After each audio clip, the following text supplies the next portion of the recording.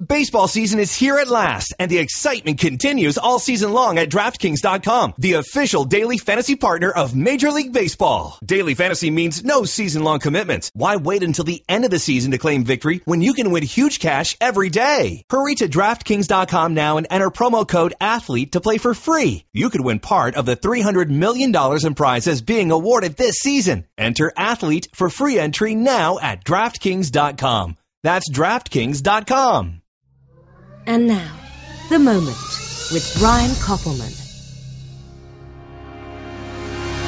There is nothing but the moment. Don't you waste it on regret.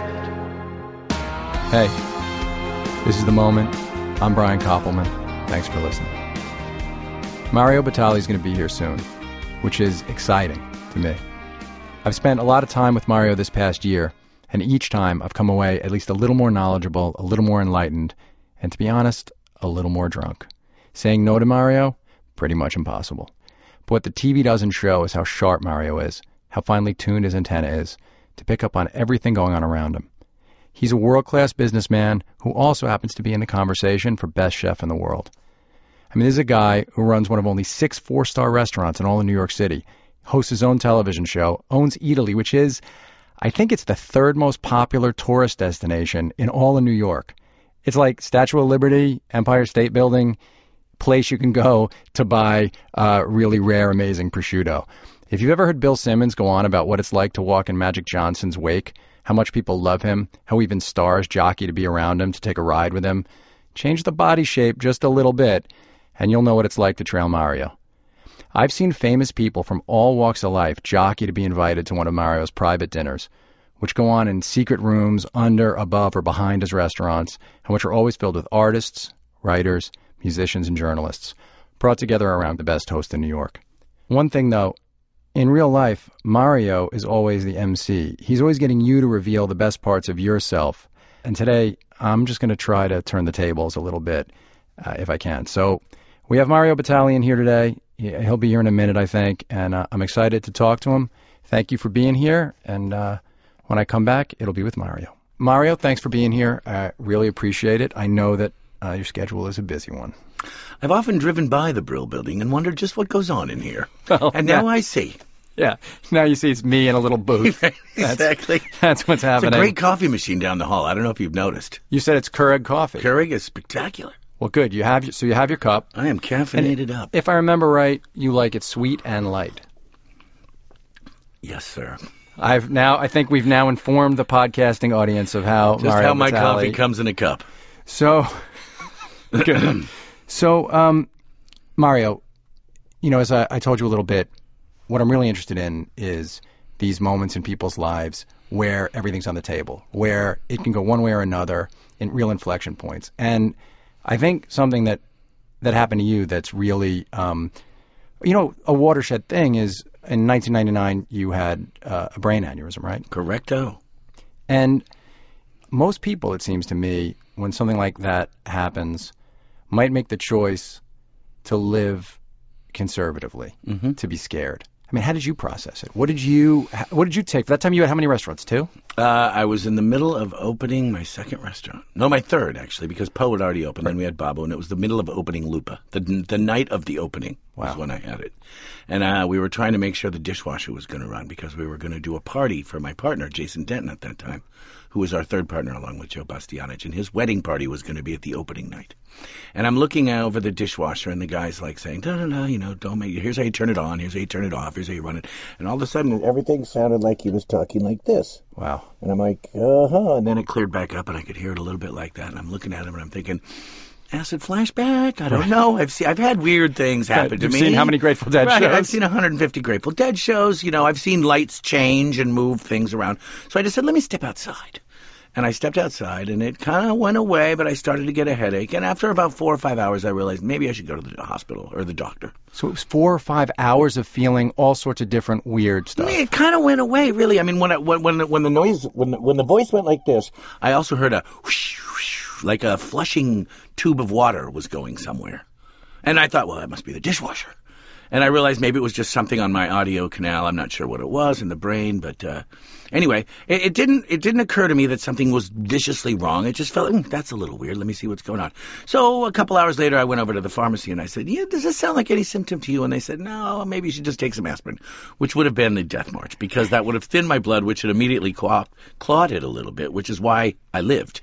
You lived in a way because you didn't take aspirin for the headache. Right. And because I wasn't taking aspirin, as a lot of people do at our age, just to kind of thin their blood a little bit, it was thick enough that it clotted almost instantaneously, according to the doctors. I didn't know this at the time because I didn't know what had happened. Right. And were you talking to people? Oh, yeah. I'm saying, what do you think? This is weird. I just had that weird sensation, and now I kind of have a headache in the back of the top of my spine. But were guests coming in? No, I walked out before the guests had just got there, and I went off with my pastry chef, Gina De Palma, and the executive chef of Babo, Andy Nusser. And we just decided to take a little walk to see how it felt. And they were going to walk me home, which is like 20 blocks, not very far. And we got kind of close to the house. And I said, there's a hospital across the street from where we lived called Cabrini, which is kind of a smaller, not really tech-savvy hospital, but a hospital nonetheless. Right, not where some of the people who come to your restaurants would send you to go necessarily. It's not like the Amman Resort of the Hospital for Special Surgeries that I've subsequently discovered. It's not the 14th floor over at New York Hospital. Right, yeah. So I went in there, and, it was a Friday or a Saturday night, if I recall, and, it was the summer. And, the summer Friday night crowd was in there. People who'd been shot, people who'd been this, whatever. So I'm sitting in emergency waiting to, get these things checked out. And I'm kind of relaxed and resting. I think by 2 o'clock they took a little CAT scan or some kind of X-ray. And you could see what looked like a big, giant white golf ball in the middle of my head. And they said, this is something we can't help you with. We're going to have to transfer you. Immediately they said that? Immediately. And did you have the sense at that point this could be something really severe? Still no. Still, I'm pretty sure there's just a golf ball in my head. I'm not really sure what's going on here. I don't remember it that clearly because it was still kind of surreal. Sure, and because you had blood rushing all over your brain. I'm not bleeding, right? I'm not cut. The people around me look like they're in much worse situation than I am, so I'm figuring, they're not running around. They're not putting me on an IV. They're not rushing me anywhere. Did they ambulance you over to the other place? Well, they put me in a truck of some sort that had painting like an ambulance, but it wasn't so much an ambulance. And they checked me into this other this other hospital, and I kind of dozed off for the night and woke up in the morning, and there's a doctor that looks a little bit like Harrison Ford. Right. I immediately believe him. He looks like Harrison Ford. Sure. He says, listen, here's the story. You had a cerebral aneurysm, and we're going to have to operate on you. I'd like to do it in the next 2 hours. I'm like, maybe I should call my wife.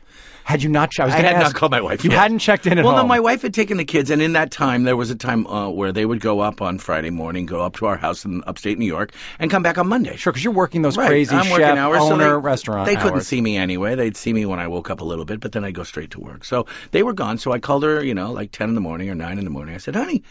She said, what happened? I said, maybe you should talk to this doctor. I handed the doctor. He gives her the whole story. She gets back on the line crying, a little nervous. Sure. And she starts calling around. Like she wanted a second opinion. She's a born New Yorker. Yeah, right. A New Yorker. You started at Cabrini is where they make the initial diagnosis. We've made our first step, but it wasn't maybe our last step. So she calls around. She says, listen, don't operate yet. Let me just get my feet on the ground and get back to you.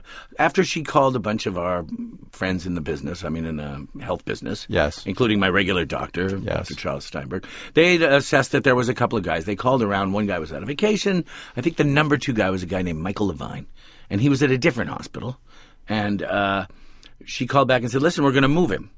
And this is probably by the end of that day, probably 9 or 10 at night it took us to figure this out. So you're living with an aneurysm for 20, like a burst aneurysm? For up to 24 hours 24 right now. hours. At this point, right? So then she drives down, she comes in, and we make the decision. She talked to a bunch of other people. We decided to go to find Dr. Michael Levine. We didn't make this decision until it was in the late afternoon or the early evening. Maybe she'd be able to give you a right example. But I know for a fact that the other doctor felt scorned and said, you have to leave right now. Because I'm not going to have you on my watch and think you're going to die when this could go at any time. But, I just want you to know we have to get you out of here right now. So it's the middle of the night, and all I said to my wife, I said, please don't move me. Just don't make me move. Because at this point, you could feel in your head, it was like 1,000 pop bottle tops were on loose strings, and when you shook my head, I could feel it a little bit. You could sense to yourself. There was something a little odd. Could you tell your thought process? Because, was your thought process a little fuzzy? Probably a little. That's a very spotty stuff. I remember getting in the ambulance, going to the next place, and kind of taking a little rest, and the next morning the doctor comes in, and that's when the operation was. They do the operation. It started out that it was going to be 4. I believe it was 8.5. So you have an 8.5-hour operation, 1999 brain surgery. Yeah. Aneurysm. You were you were like the fastest rising chef and restaurant owner in Manhattan at that time. I was in the top 10, let's put it that way. There was a lot of guys. You were rocking and rolling pretty good. There was a lot of very interesting chefs, young, doing the entrepreneurial dance at that point, and we were involved in it. It was a good time. And when you recovered, so how long did it take you to recover, to really get back to feeling like the person you were? Well, that's a question. Do you feel you ever got all the way? Do you feel you got all the way back? I think so. I mean, you evolve over. It's been a long time. It's been 99, 09, like 15 years. Yeah. Right? First, I'm out of the hospital in 2 days. You go home. We had just moved. So we moved again quickly into a rental because I didn't want to live through the renovation. So we're in a rental across the street from our house. We had a nice Barca lounger for me. I'm a little weird. I'm a little snippy. I could tell I was snippy. I thought it was because the pain was bothering me. But I kind of got over the snippy. What I'll never forget is that I was watching more TV than ever because I didn't have anything to do, and I really wasn't supposed to go outside and move around a lot. I was just letting it settle and see what happened. I remember thinking that the funniest TV show of all time was Dharma and Greg. That's really great. And my wife's like, I think he's really messed up. Does Jenna Elfman have a table anytime she wants in your joints? Well, she always would have anyway. Right. But it was just like I look back at that show and I'm like, I wonder what I thought was funny. That's great. Because it was kind of funny, but it was like I'm cracking up. I'm telling everyone they got to come in and check out this show, and it was just my favorite show. Yeah, that's like when you have a fever and you're watching Oprah and just weeping. That's what happens to me. If I'm sick and I'm watching Oprah, I weep. Similar emotional proximity to the edge. And you get yourself, so 6 weeks you're back. 2 weeks I'm back at work. Back at work 2 weeks after an aneurysm. And did you ever have a moment of reevaluating or not? The big thing was to go into the surgeon's office 2 weeks later when he kind of gives you the write-off and says, yeah, I think you're all right. And the questions at that point are, was this a lifestyle problem? He said, no, this is congenital. Was there something I should do different? He said, you shouldn't smoke, but I think he says that to everybody that walks in his office. Who should smoke? Right, exactly. Who's he going to tell? So, all right, so there was no more smoking, all right? He said, I said, well, what should I do? He said, you'll come back in a year, but this is something that is actually a blessing for your family because these are so rare. I think it's 1 in 500,000 or some number that don't quote me on that. But he said, because you've had one, your kids and your wife are never going to have one. I'm like, well, I'm glad I took one for the team. Yeah. Because statistically, provided that there wasn't a field of them. Sure. When he was in there doing the operation, he looked around, and there wasn't a bunch of them. So it wasn't like a genetic fault. It was just a congenital flaw. Right. And it was this one little burst in the, thing that looks a little bit like an inner tube on a tire. It looked a little bit inflated, and then eventually it pops because the wall integrity has been challenged because it's thinner. Right. So you have one. You could have them, and other people I've known who've had them that had a series of them in their mind, and they had to go in and clamp them, and then they had to look in their children to see if that was the situation. Oh, really? If it was genetically passed down. Right. And their feeling was that it wasn't because there was only one. So it was an anomaly. So you knew, okay, this isn't something that's going to affect my family. Right. I have this one. Right.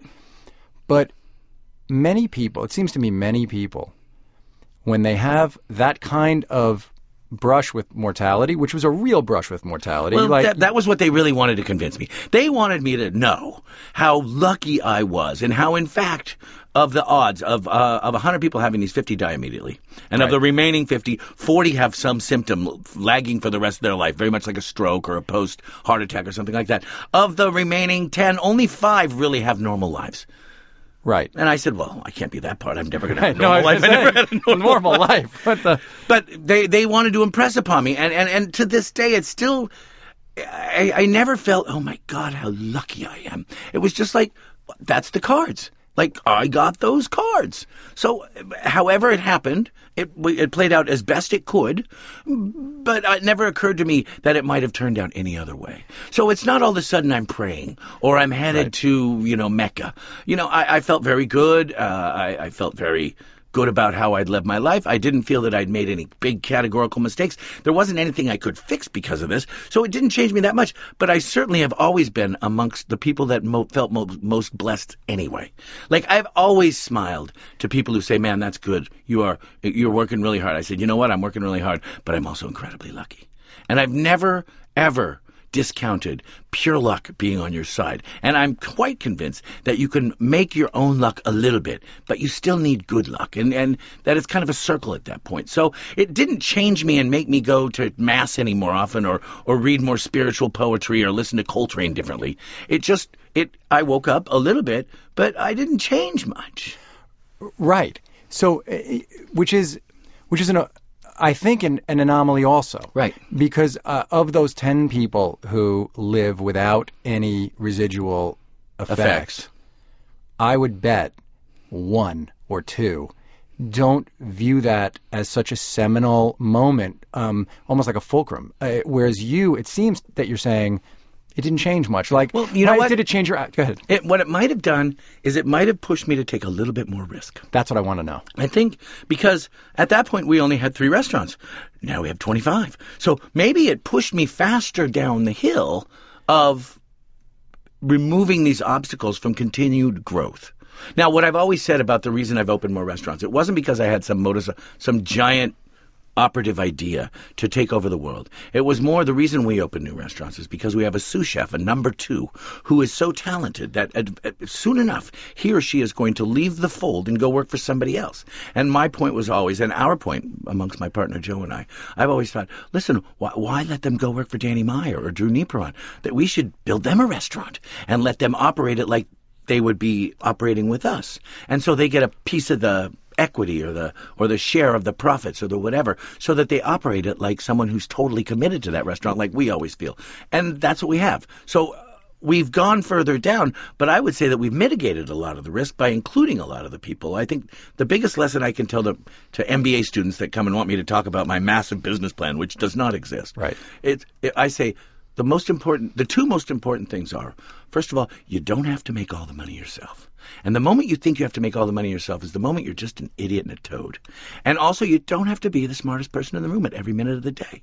And as long as you realize that, that frees you to have really good people working for you and even doing things that you're not capable of doing, and you let them do it. And that's maybe the twist that happened because of this transition. You know what I mean? I don't know that I thought that before that, but I certainly come to accept that now. And that's a big part of our business plan. Well, sure. That makes total sense to me, that whereas some people might become more conservative and say, I don't want to take any chances, for you it flipped. And right. You said, well, I've already been as close to the brink. Right. I'm almost dead already. How bad could it get? Right. Or like the Dennis Johnson, already dead. Right. You're, in your mind, already dead. I may as well go for it now.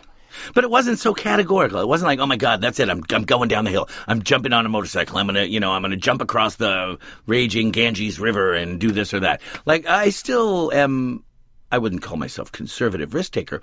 We've gone into risks, but I don't look at it fearlessly. That's what I'm doing. Like, I have to continue. I'm not stopping, is my point. Now, a good friend of my family's is a guy named Bill Berry, who's the drummer for REM. Yes. He had an aneurysm and quit the band that day and has been farming successfully and developing a great golf game ever since. And I might argue that he is as successful as the rest of the band, if not just a little bit more, because he is completely happy.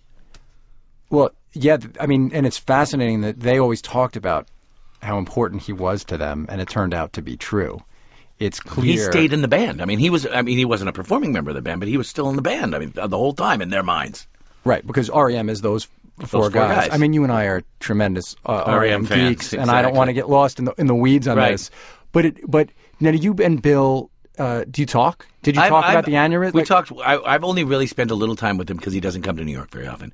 But I met him at a couple of events, and we talked just a little bit about it because neither of us really wanted to talk too much about it at that event. It was a Rock and Roll Hall of Fame something or other. I don't remember exactly what it was.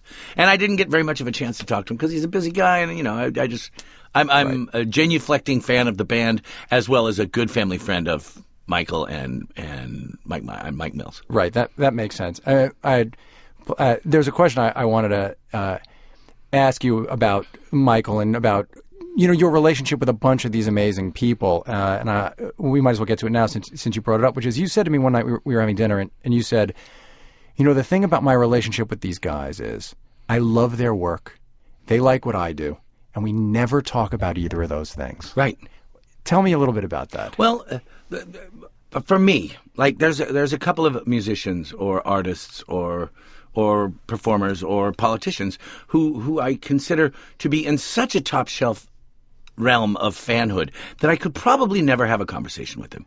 For example, David Bowie. For example, Robert Fripp. For example, Brian Eno. There are people whose work was so much a part of my fabric as I was growing up that I would be a blathering idiot or I would feel trite to have a, hey, what'd you think about the football game conversation with them? Right. Because I consider their music to be such an influential part of my growth in expression and understanding that they're too close to the inside of my psyche to talk to them.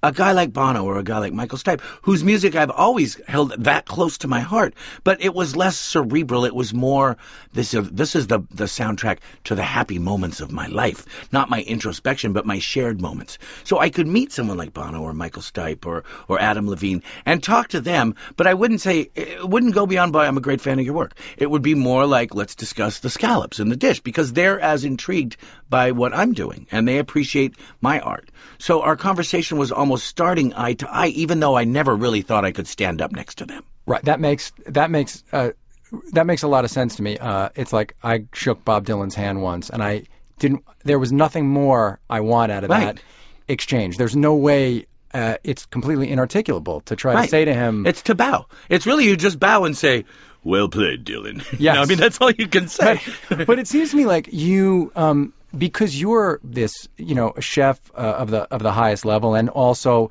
a celebrated person, that you try, in your position as one of those people, to also keep the conversation off of your work, so that you're not in receipt all the time of that kind of fawning. And it's not even when it's genuine and not not obsequious or fawning. It's almost like you appreciate hearing. It's great that you like what I do. Right. What else can we talk about? Right, but also when we talk about a great dish of spaghetti with black truffles, if we're going to talk about it, I'm not talking about the cooking time of the spaghetti. I'm talking about where we got the truffles. Yes. That the search for the greatness in the dish wasn't a technical aspect. It was more in the knowledge of the geospecificity of the deliciousness of this particular thing, which is an intellectual thing that we can share. It's not, let me tell you about this. It's more like, have you ever been to Umbria? And have you wandered in the hill behind Cadel whatever? And have you ever seen where the blackbirds sing from the top part of the tree? That's the tree. And then we have a shared interest and a shared voyage. And the experience that I'm sharing isn't me showing them how I do something. It's more like, look at what we could do together. Almost like if Michael took you driving in the car where he remembered something from his childhood that led to You Are the Everything. Right. Where you're not saying to him, oh, I remember who I was where. He's bringing you into... We're driving through Georgia, and this is the river or the lake where he took off his shirt and night swimming. Night swimming. Like that song is so important. But he's not telling me the craft of that song. It's more where the song came from in a way that I might find that song. And in that way, and that's, I don't think that this is a superior intellectual discussion. I think this is how true friends eventually communicate, is that they talk about stuff that they know about, but they also move on to the speculation about how that shared something becomes something shared again. And that's where a conversation becomes so juicy, because you're getting something from it. You're not just talking, you know what I mean? And as a sponge, I'm always listening, and I'm listening to the nuance and the cadence of the words, particularly of the song people, because I love the way they talk, because I love the way they sing. And I love the way they sing because I love the way of the content of their language and the way that it's woven in with the melody. And for me, that is like just listening. Like, I know a guy named Jim Harrison who writes these really magnificent books. He's an incredible writer. And you sit with him and you hear Brown Dog. You hear his characters come to life. And it's him and his ability to translate that every man's language to something more superior, something more thoughtful, to something that evokes the sound of the way the birds sound over the rushing brook when he's camping somewhere thinking about what he's going to eat. That is so powerful to me. And when I get that, when I'm in the conversation with someone like this, it is such a great feeling. And hopefully they're feeling something about that in the way that I'm talking about it. Well, I'm sure that they are. Because you're grasping it in all these ways, and because you're searching. In the way that they're hoping, I think, is the way it's going to be grasped. And to me, because you're searching for it, right? You're not complacently declaring this is what this is. You're kind of engaging, right? Well, because I hope. And in the same way, when I make a really good dish and someone just doesn't just say, yeah, this is really delicious, they get excited. Like, this is so good. This is something that reminds me of my grandma's dish, or this is something that reminds me of a place that I was, or this is just so satisfying right now. In that same way, when I listen to their music, I listen to it in a full submission form. And I'm a hell of an air guitar player, and I think it's kind of embarrassing probably to some people. But when I'm listening to a song, and one of the things we don't do is when an artist is in the house, we never play their music. You don't play their music? No, I would never play their music because it's kind of like they're like, oh my God, what the hell's he doing here? But every now and then it'll say, it'll be the moment to play an REM song in front of Michael Stipe, and I say, can I play blah blah? And he's like, yeah, whatever, I don't give a shit. And I do the air guitar and I sing it with him just as loud as I possibly can. Like, I give that whole song everything I have, and I think when someone sees you give it up for their art, it's very satisfying and assuring that art has found a place to live. Yeah, yes, when you surrender to it and it seems complete surrender and without self-consciousness. Right, exactly. I may be 2 wavelengths off my tone, but when I'm singing with Bono and he's sitting there looking at me and I'm like, I'm like letting it out, man, and he knows it. And I think he appreciates that more than if I was on perfect pitch. Oh, well, listen, I mean, he's not always on perfect pitch, and he's one of the greatest. As far as I am, he is, so that's other. I love, right. These are, and we grew up listening to the same, right. You're a couple years older than me, but the same bands. And it's interesting about trying to understand REM songs, because to me, I have no idea if what I feel about those songs is what he intended and what Peter and Mike intended, right? Right. I just know they have this incredibly deep sense meaning for me, as I'm sure that you feel that way. But you're not wrong in any way. Like, I don't think when they write a song they are thinking, gee, I hope they cry here and they sob here and they breathe like that here. They're like, gee, I hope they get this somehow. And if you got it on any term, you got it. And, you listen to Bukowski. How could you possibly take one word per line, 7 lines in a row, 15 times repeated? And who knows what he meant? Maybe I read it fast. Maybe I read it like it was one sentence, but I got it. I felt it. And we never discussed it because I only met Bukowski once, but just seeing him talk in person was to understand all of the cadence of all of the words you ever read by him. And although it didn't put me any closer to understanding it in the way that maybe he intended it, it was clear that I got something out of it. And seeing him in person do it was just another remarkable addition to that kind of feeling that, wow. For me, appreciating great music, art, food, anything, car design, is to look at it and taste it and hear it. Like, I taste things that aren't necessarily I'm putting in my mouth, and I hear things that aren't necessarily being played over the airs or over the air. There are ways to appreciate form that are visceral and not necessarily that you can't put them in the category of I'm listening to this or I'm smelling this or I'm tasting that. I am it right now, and that's when it hits me so hard. And don't you think that's part of why you're so good at what you do? Well, I hope so. I mean, I hope whatever adds up. I think it's because of my full abandon when I give up to a linguine with clams. I mean, like, I am just all about it. And I'm not trying to overthink it. It's just clams and a little garlic and some white wine and a little butter and some parsley and maybe some hot chili flakes. And it's not like it's complicated, but when it's right, you know it. And in that same sense, when I'm listening to something that I know is right or looking at something that I know is right, I appreciate it on such a level. And I'm sometimes capable of expressing it to them how good it makes me feel. And that must be satisfying. Well, you must know that it's satisfying because I've watched you watch people get it when they've eaten your food. Right. And I've seen, and it's great because nobody's without ego and nobody as successful as you is without any ego at all. But that's not what you're getting the charge from. Right. You're getting the charge from watching this thing that you threw everything into deliver to somebody. Right. And it's more the share than the give. All right, I'm giving, but whatever. It's the shared joy that when it's being consumed, that I can feel it and they can feel it. That's what I wanted to ask you about this, which is you're a pleasure seeker, and I don't know on every level. Yes, and I've watched it whether you're playing golf in the pouring rain, having a summer shandy in the afternoon, or I've seen you get tremendous pleasure out of watching other people have pleasure. Right. Has that like, when did that click in for? It's a very advanced thing. Like, when did that click in for you? Were you a kid when you started realizing that joy for you was shared joy? I would say, I mean, I grew up in a family that was very much involved in food. And from my grandma to my grandma and grandpa on both sides, they were cooks and they were foragers, and it was part of our family. It wasn't like sacred Alice Waters and Thomas Keller. Not that either of those are bad examples, because they are the top of the field, of the art of the field. But like, we just did it because that's what we did. We grew up on the West Coast, and like, you picked blackberries because they were free.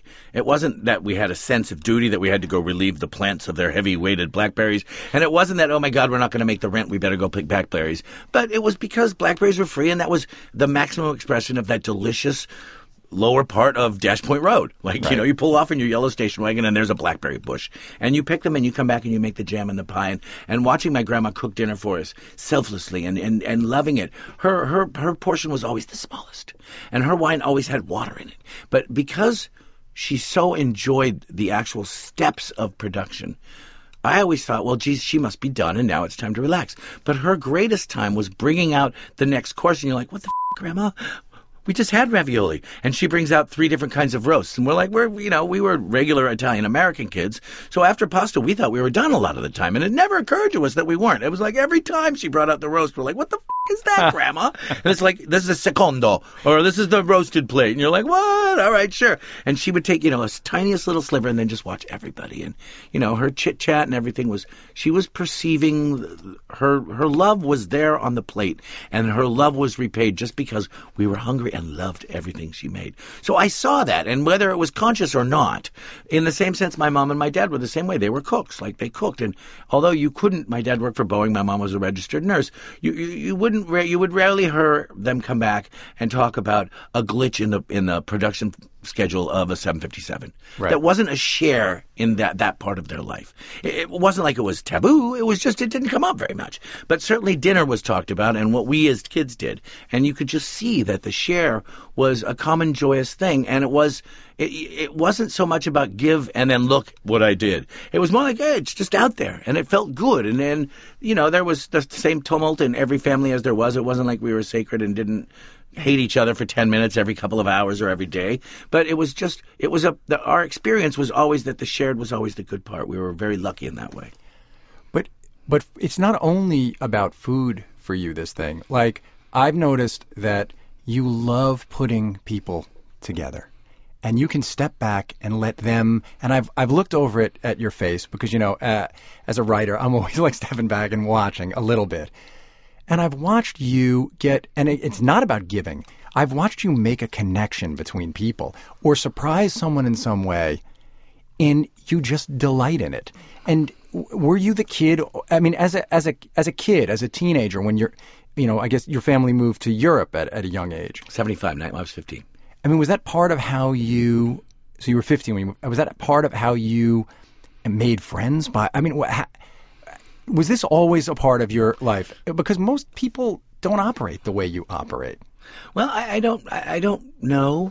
In the high school time, I mean, we moved to a high school where my senior graduating class was less than 50 people. So we knew everyone in the school. Right. And we would go out, and although it was a very divisive time, not because of Franco, not because of Suarez, but because disco and rock and roll were battling those years. And I had friends who were disco people, and I had friends, mostly that I felt associated with, that were more listening to Allman Brothers and Ted Nugent and the Rolling Stones. So we would go out as a group, because if there's only 50 people in your class, odds are on any given Friday night there were 25 of us at the same place. But even then, did you feel like it's my responsibility to make everybody have a great time? No. Or did that happen later? I think that happened later. At that point, I was just trying to figure out whether it was okay just to be a rock and roll guy. Was there better looking girls on the disco team this year? And should I be listening to this crap? Should I be pretending I like this just because there might be some residual upside to this? And I decided there wasn't. It was rock and roll or nothing. So screw disco. Exactly. I just couldn't take Donna Summer, and even if there was the promise of Olivia Newton-John waiting for me naked, it just was not going to happen. So I realized there were things you could compromise on and not. But then I got to college, and I'm a social guy. I'd never been on the East Coast. I'd never been east of Idaho. I moved to New Brunswick, New Jersey, and I made a lot of friends, but so did a lot of other people. So I don't think I had any gift or anything. At this point in my life, I'm lucky enough to have always kept a very vast group of varied kinds of friends. Yes. And it gives me great joy to bring someone from the music industry and someone from the construction industry into the same table where no one feels that they're one up or one down from each other. And you might have a very interesting conversation about something that doesn't involve what you do for a job. And that's where it's exciting to me, because the conversation may involve the politics or art or the Olympics or whatever's going on. Yes. And it just kind of flows naturally. And if I have to drop a grenade in there every now and then to keep the thing going, I do that. But it's not like I'm consciously thinking time for a grenade. It's more like, what am I going to do now? This conversation looks like it's a little flat. Let me see if I can energize it a little bit. And that's generally involving people's passions, something they're either really happy or really angry about. And bringing that little politics in allows them to kind of wave their flag a little bit, and it makes it everyone else in the table realizes, and I like small tables. I like 10 or less. 10 people you can have a great conversation with at the table. Any more than that, and it's kind of like it splinters up into a bunch of different parties. And I'm all right with that. But I like to curate the group, and I often don't necessarily feel the need to participate. Maybe I'm making sure the wine glasses are full, or maybe I'm just turning the music or changing it. But I enjoy the fact that it's existing. Yes. That vibe, that movement, that very special, unique group of people together for that one dinner, or maybe 5 dinners, who knows? Well, yeah. When you say you drop a grenade sometimes, and you're aware of it, it's an amazing, it's a really fascinating skill. You know, one night, it ended up because you had a screenwriter director and me there together. Mm-hmm. And I think because he was going to come the next night but had to go to Europe, so you ended up with 2 people who worked in similar fields. And for a second, he and I started talking about Hollywood. And from across the room, you went, "Oh, is that Hollywood conversation going on?" And both of us cracked up because, you know, for just even, I would say 3 minutes maybe, there was this sense of, it wasn't even a sense of real exclusion, but it was... You were talking about things no one else could get involved in. Right. Or they couldn't in the way that we were talking about it. And I didn't disdain your joy. It was just like, but we're a group of 10. Let's talk about something we can all talk about. It was great, and it shows this, to me, this awareness you have of the chemistry in a room. And I've wondered, in the time that you and I have come to know one another, you have this incredible love for food, but you have all these other skill sets. And I don't know if you developed them in service of food, because it was sort of like what was necessary to get your vision across, or if you always had these things and the food became just a vehicle to exercise all the rest of this. That's a chicken and an egg question, my friend. I would say that it probably developed at the same time that I became very comfortable and happy with my technical ability as a restaurateur. I also, as a restaurateur, became socially available to make sure that the evening was fun outside of the food. And I don't know if you remember how Babbo opened, but we were the first in the time, and this is 1998. We were the first in time that really had the intention of getting a 3-star New York Times review while playing Bob Marley and Led Zeppelin. Yeah. And that was a categorical decision Joe and I made to make sure that this felt like a grown-up restaurant that was still our, at that point I was 38. And Joe was probably 31. We were still in our 30s, and it was very important for us that experience didn't become the old guard. We wanted it to be a rock and roll style restaurant, and we were downtown, and subsequently a lot of people play a lot of really loud music, and often it's off. It takes it to the wrong level. You mean at other restaurants, right? Yeah. Exactly. And I don't think we were the first people to play rock and roll in a fine dining restaurant. It was just at that time, it was a little bit of a departure to have evolved food and a specific point of view in the music that was not necessarily so prevalent. And that was all conscious on your part and Joe's part. We were going to create something that we want to be at. That was the most important thing. It was like we go to all these other restaurants, and there were so many great restaurants at the time, a lot of whom have left the field.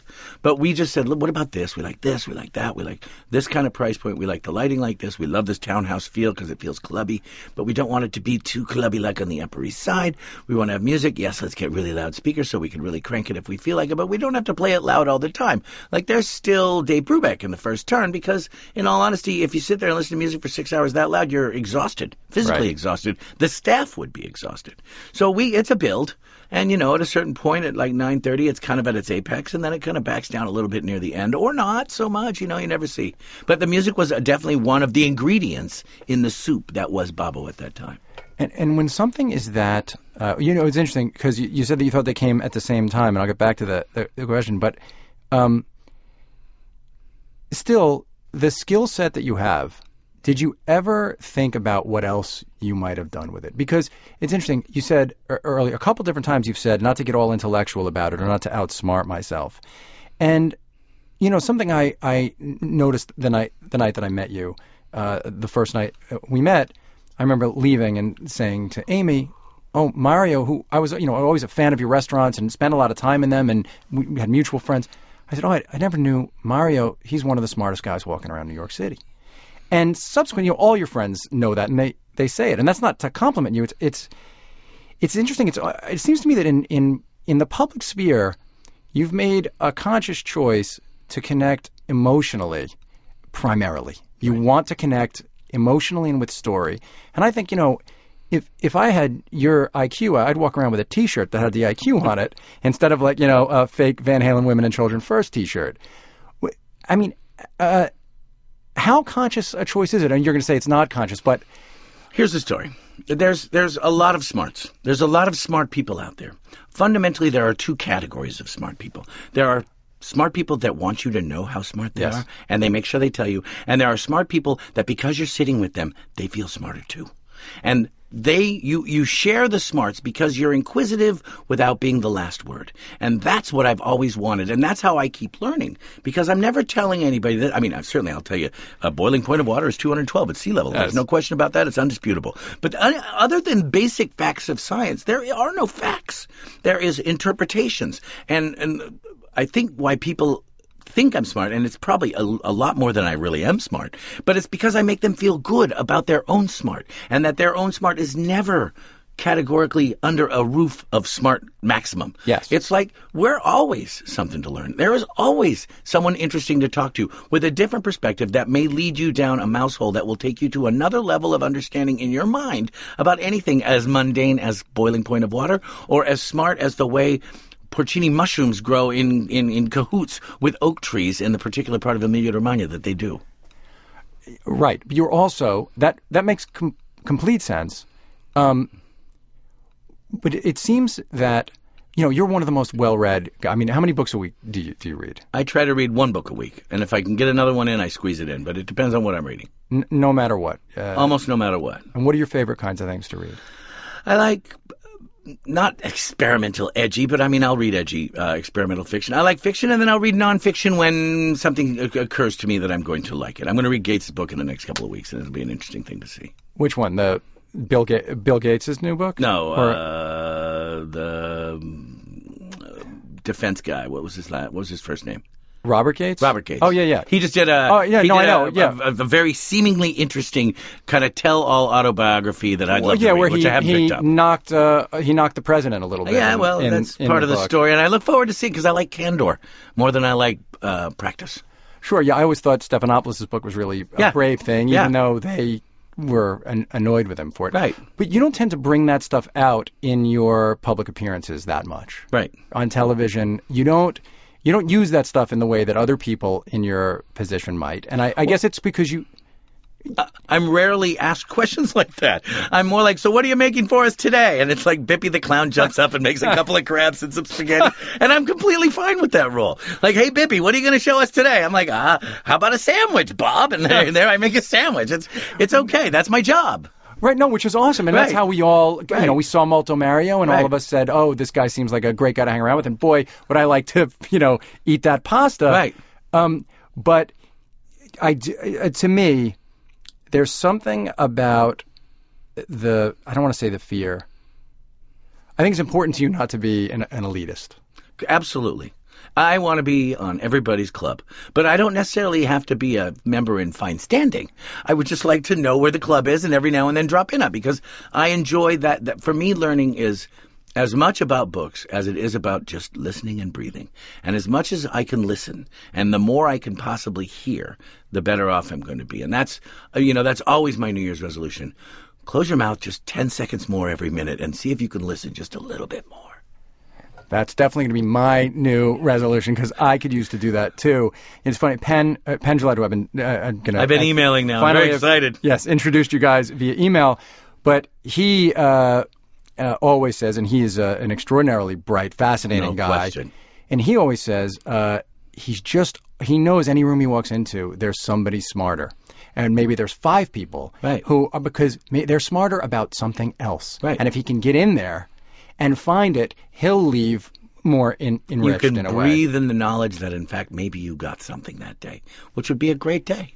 I would love that. Well, yeah, that's what's so great. But that's why you got to shut up a little bit more. Like, for me, I just have to, because my nature, and you can ask my wife about this, she'll tell you 100 times. My nature in an inquisitive moment, the tone I use in discussing what I perceive to be the variables often closes those variables for so many people listening to me because of the confidence of my tone. When in fact, what I'm really trying to say is, I wish I knew more about this, but my wife says it sounds like is, I know everything about this, why don't you shut the up?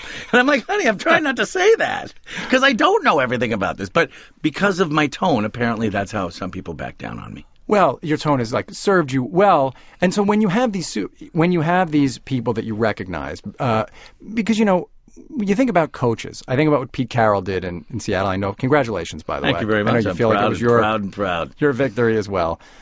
But I thought to myself, there's something analogous to you running the thing you do, deciding who to promote when, making this guy the captain of his own team. Right.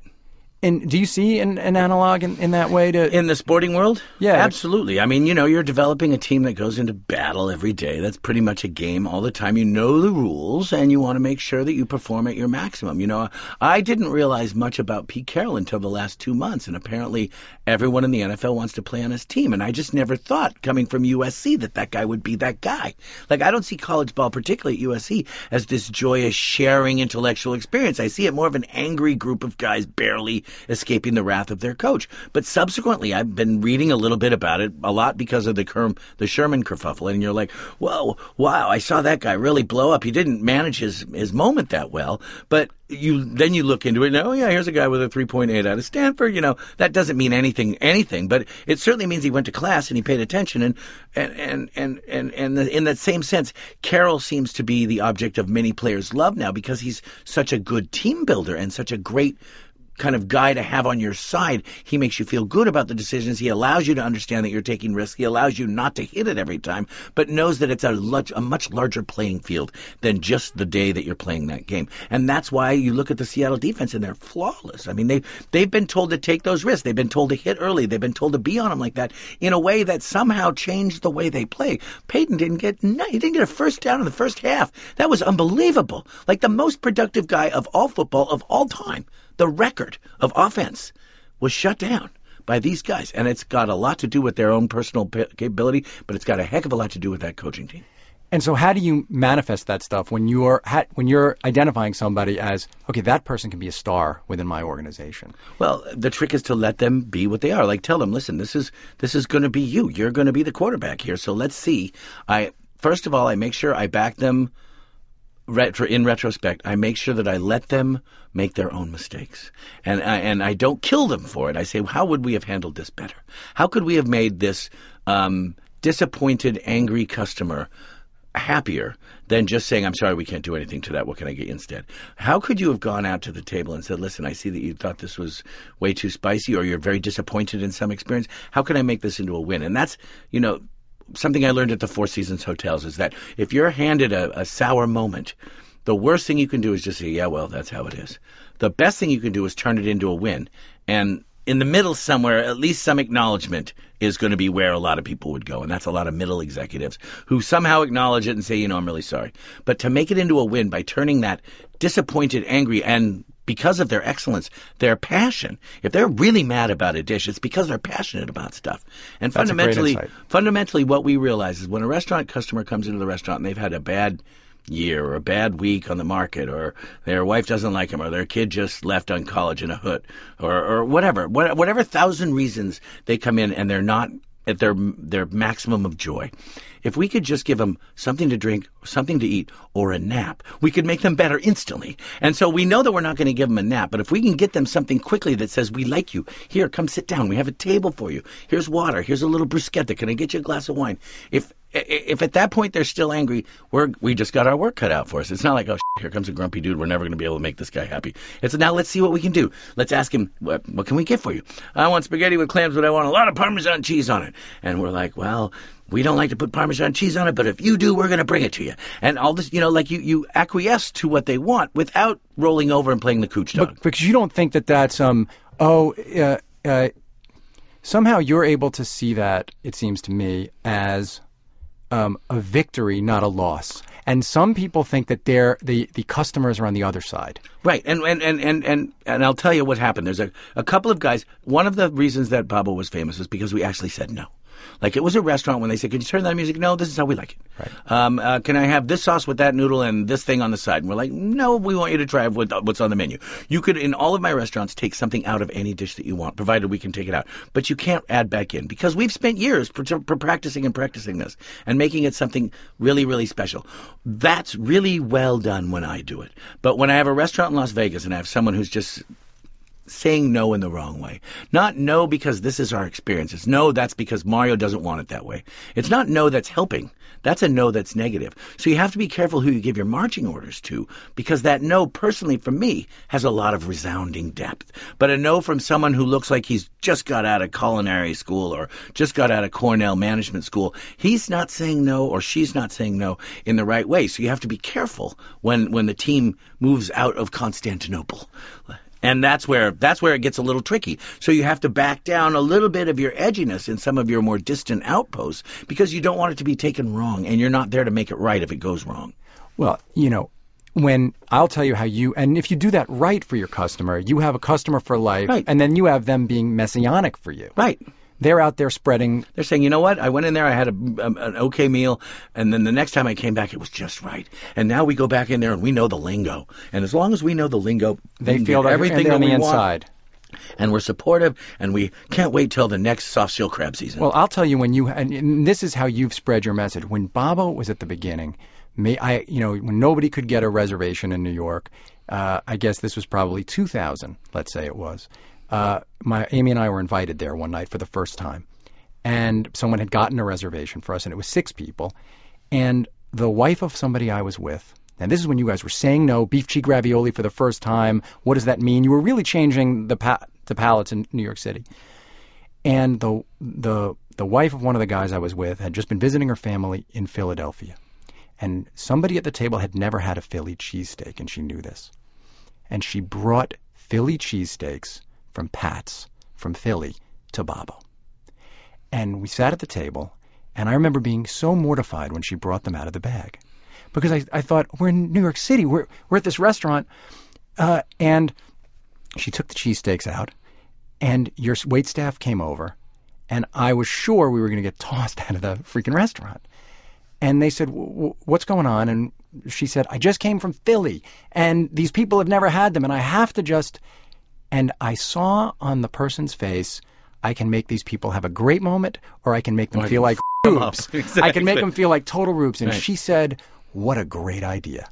And put them on plates and serve them to us with your appetizers as an extra thing. And, you just wanted to come right back. Right. Because instead of making us feel foolish, you made us feel smart and great. Right. For adding to our experience. Right. Smart. Because it was right. To bring cheesesteaks to someone from Philadelphia who'd never had a cheesesteak was a genius move of hospitality. Right. And because they're so unique, although they weren't perfect because they'd shipped a while, they were still a unique and delicious dish.